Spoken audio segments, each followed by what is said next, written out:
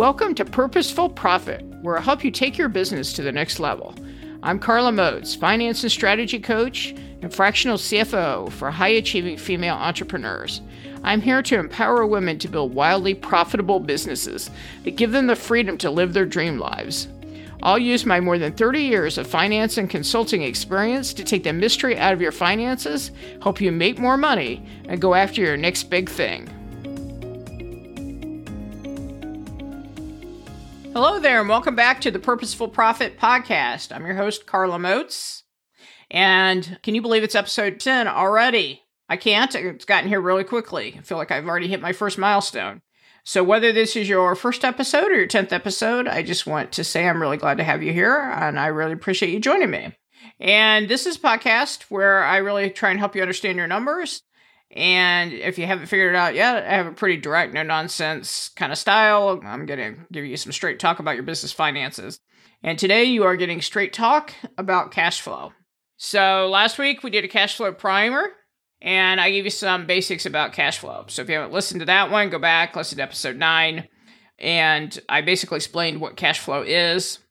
I explained why it's important. And I explained how it's different from profit and how the two of them are connected.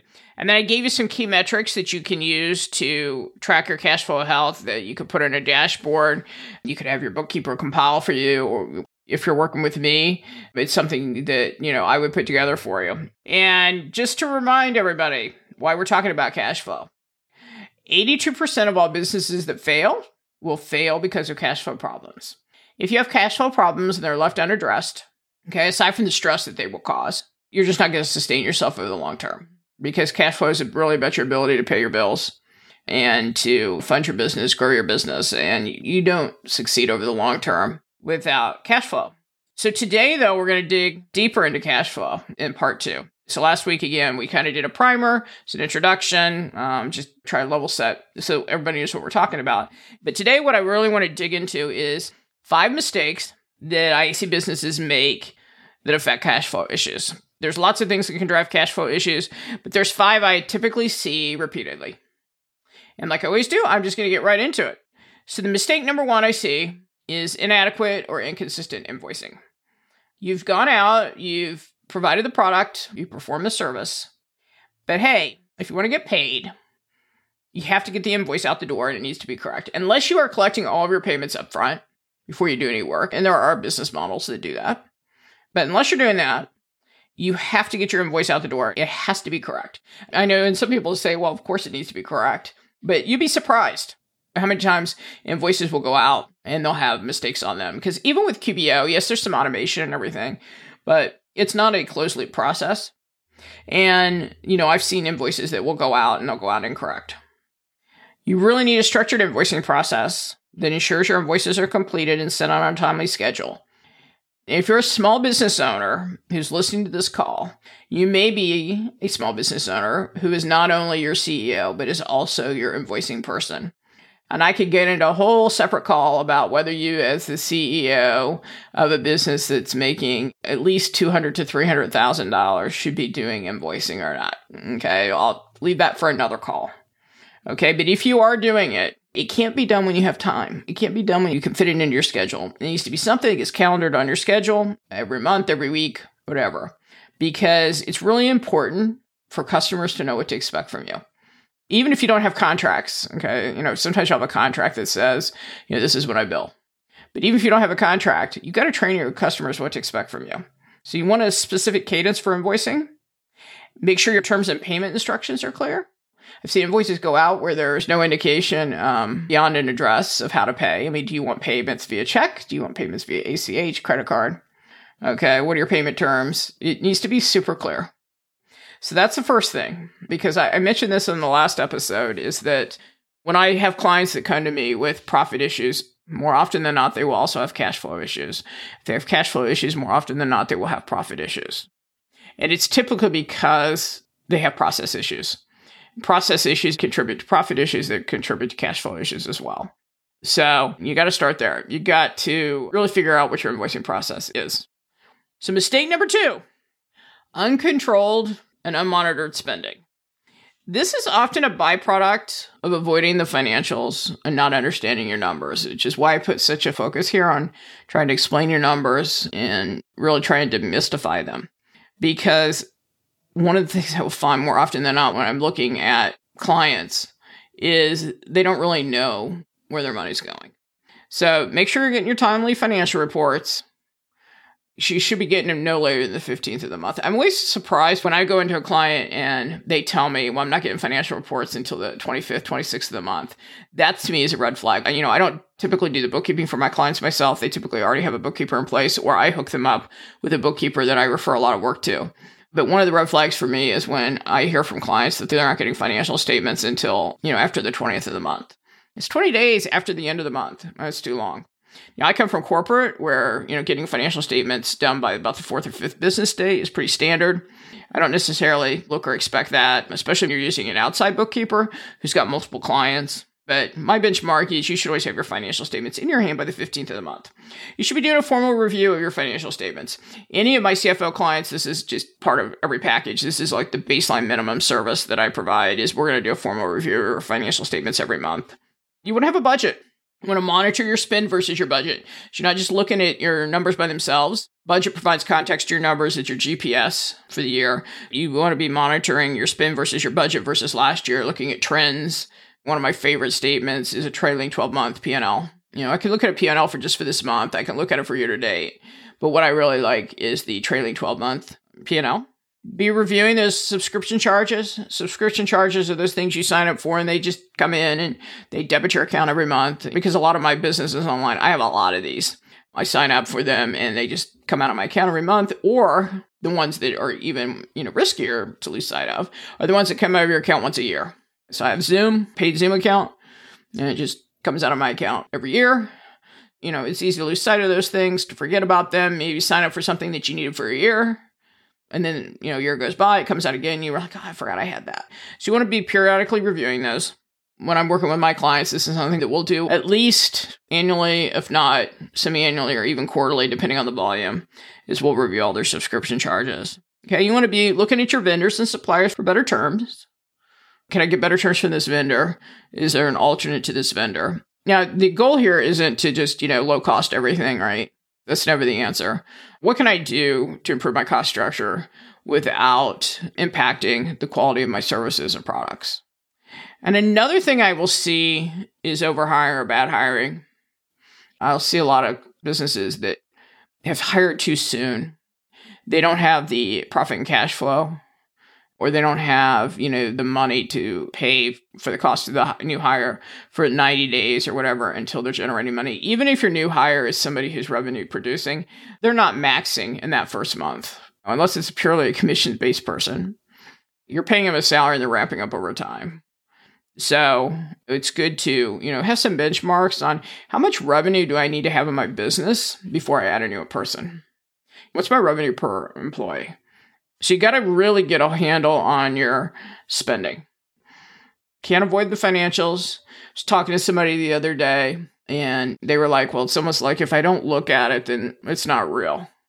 And I was like, if you've already spent $50,000, not looking at your numbers isn't changing the fact that you spent the money. It's just avoiding the reality of how much you've spent. Mistake number 3, similar to the invoicing one, this is a lack of effective credit, accounts receivable, and collections processes. So the 2 big processes on cash flow are invoicing and accounts receivable and collections. Okay, the invoicing is getting the invoice out the door to tell the client, hey, okay, my work's done, my product's been delivered, here's what you owe me. And then the accounts receivable and collections process is actually getting that money in the door. They fail to establish clear credit policies and screen potential customers. So they basically bring on clients that aren't good clients. This leads to late payment, can even lead to write-offs. Payments come in, they need to be applied and reconciled timely. And what I mean by that is, let's just say you bill $20,000 to a client. When they send you a check for $20,000, get it applied to your AR timely. But what will happen sometime, and this is just normal in accounts receivable, is the client won't pay the full invoice. Maybe they're short on cash themselves. Maybe that's why. And they say, well, I'm going to split into 2 payments. Maybe they're trying to balance you and a bunch of other vendors. Maybe they have an issue with the service. Maybe they expected the invoice to be a different amount. For whatever reason, Again, let's just say you bill them $20,000 and they send you a check for $15,000. You need to reconcile that difference. You don't want to just apply the $15,000, leave that $5,000 hanging out there. You got to get on the phone proactively, call the client. You got to say, can you tell me, why you short paid this invoice? Okay, so there needs to be a process for that. And then you need a structured follow-up process for overdue invoices. One of the really nice things about QBO, and the same thing applies to Xero, which is another bookkeeping system that's out there, is you can automate a lot of this. You can go into QBO and you can basically set it up to create reminder notices, as well as send statements to clients that says, hey, this is just a reminder. And you can change the wording on them. So you can automate a lot of this. But you need to have a escalation process. You really want to train your customers on what to expect. If your customers don't think you're going to follow up on payments when they don't make them, you're not giving them incentive to make those payments. If I am a customer of yours, I owe you $20,000 and I know another vendor $20,000, and you've never called me and asked me when I haven't paid, and that other vendor is sending me emails every 3 days, who do you think I'm going to pay? Mistake number 4, you try and grow too fast. Okay, growth is great. Businesses need growth. But a lot of them, sometimes we're chasing a vanity revenue number. Sometimes we're growing because that's what people tell me I need to do. Maybe I have a big vision and I'm just really anxious to get there. But the thing is, failure to plan properly for growth results in an outsized business, because rapid growth comes with an increased need for capital, cash, for capital investments, for new hires, okay? And all these things can strain your cash flow. Also, one of the things you'll find is if I have a lack of process in invoicing, credit and collections, and accounts receivable, like I talked about earlier, when I start to grow rapidly, I just exacerbate it. So what might be a small problem at $300,000 a year, and I get to $500,000, now I've got more customers, I got more invoices I need to send, now it's a bigger issue. So when you grow without having really solidified your processes, the pain that you had or the hole that you had in your processes, they really increase almost exponentially. And one of the things I really will see in this area is they hire too soon. I talked about that a little bit earlier. They want to grow. They want to spend time in their zone of genius, which, I'm all for. But they don't have the cash reserves for the employee until they're providing a return. Because again, unless you have a commission-only based employee, it's going to take a while before they're getting the return on investment. And all these things strain your cash flow. So finally, number 5, one of my favorites. They don't have any cash flow forecasting. How do I know how to manage my cash if I don't know what I actually need and what's actually coming in? So a cash flow forecast is a financial tool that projects your incoming and outgoing cash over a certain window of time, most often 13 weeks. Okay, but if you have nothing at all to start with, we're not going to go from nothing to 13 weeks. I would say start with 4 to 6 weeks. And you can do this in a spreadsheet. I have a friend of mine who sure will listen to this podcast at some point. This is her thing. She has a cash flow forecast that she basically says people will drag away from her over her dead body.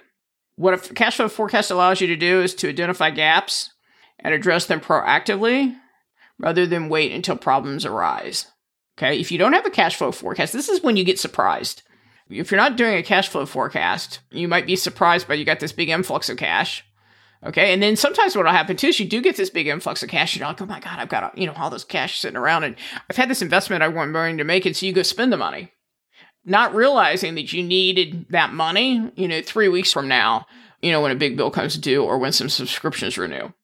So it allows you to be really proactive, and I say this time and time again, part of having sustainable profit and also part of having sustainable cash flow is getting really intentional about what you're doing with your money. It allows you to plan for contingencies, allows you to reallocate your resources. You can do some scenario planning. And again, one of the benefits of doing this in a spreadsheet is if you design your spreadsheet properly, you can do some scenario planning where you can change certain assumptions and see how it works out in your cash flow forecast. And again, you can do cash flow forecasting in a spreadsheet. There are various QBO integrations that exist. One of the advantages of QBO is that it has some really good apps and integrations that you can do that do good cash flow forecasting. There's also, QBO has some baked in cash flow forecasting. And if you have somebody like me, that's what you use your CFO for. Most of your bookkeepers, in my experience, some bookkeepers may be able to do this, and they may be able to provide you a cash flow report. A lot of it depends on how you're using QBO, because to do your cash flow forecasting in QBO, it really requires your maximizing, and you've got everything in QBO set up correctly. Okay, but I would say that this goes beyond the scope of most bookkeepers' skill sets. So again, we got our 5 mistakes that businesses are making with cash flow. So which of these resonated with you? So again, number 1, inadequate or inconsistent invoicing. Number 2, they have uncontrolled and unmonitored spending. Number 3, they have a lack of effective credit, accounts receivable, and collections processes. Number 4, they are trying to grow too fast. And number 5, they have a lack of cash flow forecasting. Which of those resonated with you? The good news is that there's a lot that you have in your control to improve cash flow. I actually get kind of excited when I see cash flow issues, because this is one of those things that there's a lot you can do to impact it. Don't think it's out of your control.